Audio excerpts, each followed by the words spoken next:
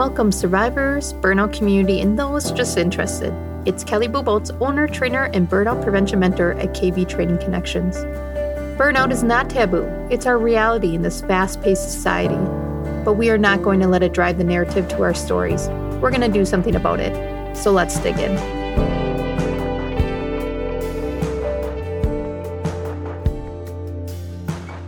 We're going to be talking about drama. Drama fuels our behaviors like no other. Our subconscious runs our behaviors 95% of the time. And our subconscious loves drama. And the interesting thing when I teach the drama triangle is we kind of play the victim, the villain, or the hero at any point in time. But there's a positive and a negative side to this triangle. Obviously, the negative side is more of your storyline. And that's why we love to read books and read stories and watch movies. They always have a victim, a villain, and a hero. But let's explore the brain's fascination with drama a little bit, because it can cause our own pain and feed our burnout. It can cause these stories and negative narratives to run in our head and into a point that's out of control. So the reason behind the brain's attraction to drama and these negative events is really our survival instincts. It's influenced by our brain's response to dramatic situations. It's trying to keep us safe. It's trying to figure out if we fight, flight, or flees.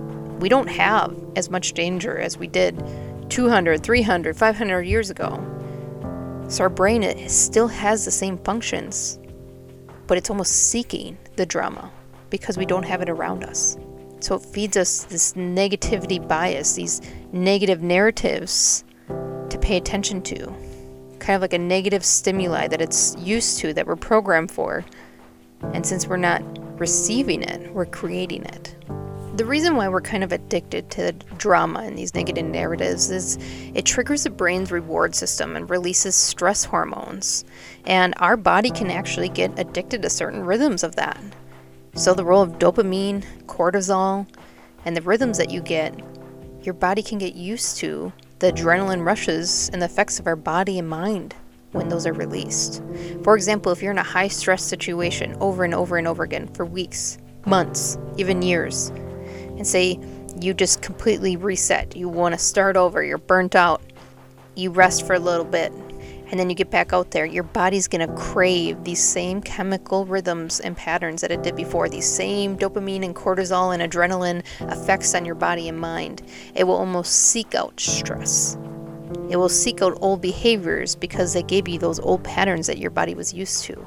And it's interesting, as much as we want to try it, there's a lot of external factors and variables that go into this that constantly feed us drama that we have to fight. Example, social media and news consumption. It fuels this attraction. That's why we can't stay off social media. Besides the little hits of dopamine for feeling like we completed something because we scrolled, we finished a 1-minute video, we get a little hit of dopamine, which is actually fake dopamine. It's not natural because we didn't actually accomplish anything. The impact of these type of things like news and social media platforms provides us constant streams of this drama. There's a reason why headlines and news have such dramatic wording. Is to capture your attention and play into this drama triangle. Are you the victim? Can you relate? Are you the villain? Are you part of these groups? Are you the hero? How can you fix everyone? That savior complex. And it's interesting when you really dig into social media news, the algorithms that promote and engage with the dramatic content leads to this feedback loop that feeds you more and heightens it for others. So then more people want to join, and we get into that group and tribal mentality to hop on the wagon of the drama. So that's a little background on the drama. We're going basic here. In the workshops and the leadership workshops, when we go into the drama triangle, we dig into each character, their behaviors, their responses, their natural tendencies a little bit further. But I would just want to graze the surface on this episode just to bring some awareness to it on how our brain is seeking this drama, the background of it, and then some things we can do to start to switch the script on it. The negative impact of drama is basically your well-being. It can affect your mental health, your relationships, your productivity, because you're basically making up stories in your head, filling in the blanks. Excessive exposure to drama can lead to increased stress, anxiety, and depression. Psychologists have now linked over 40% increase in stress, anxiety, and depression behavioral disorders. So now we're talking clinical, because it's been so chronic that now clinically, chemically, it's being changed. Psychologists have now linked 40% increase in stress and anxiety and even depression for excessive social media users, because that feed into the drama negative narrative is so constant. It's actually changing the chemical makeup in their mental health and how their body is responding, which you can see how that would strain relationships and create social environments that are so negative that you don't want to go out into the community, that you don't want to go to work, that you don't want to see friends or family or your partner anymore, because you've made up this whole story inside our heads. Being preoccupied with drama obviously can hinder productivity and focus in important tasks, and that's important for you. That's important for the burnout community, because we're trying to get out of the darkness, not keep ourselves there, and we don't have any energy. So even though we think that we're just laying on the couch and we're resting while we scroll social media, we're actually exhausting ourselves, because that drama is draining. So here's a few things that you can do to counteract the brain's love for drama. Drama will be here, drama will always continue, and the brain is always seeking it. So that's where the drama triangle comes in, to go from victim to the doer, from the hero to the coach, from the villain to the challenger, the healthy conflict, the healthy challenge, because it will always be here, so why fight it? We can change the response, not the trigger. So here's a few strategies to counteract the brain's love for drama. Let's focus on some mindfulness and self-awareness. If you are the gossiper, if you know you do this, it's time to start correcting it. You gotta realize the importance of being present and aware of our thoughts and emotions. If I wake up and I'm like, today's gonna suck, my brain is gonna look for proof of that all day long. If I scroll on social media and I want to be her and I wish I was him and I look like that person, that mental health causes me anxiety. It causes me low self-worth. It causes me to forget all the great things that I'm doing because of that small little drama that I've introduced into my life. Providing some of these self-awareness exercises and techniques, we go through them in my coaching program, we go through them in the Compass program. They will help individuals like you recognize the drama triggers and respond in a more positive manner, and respond in a more productive manner to get yourself out of this like drama cycle that it's sucking you into.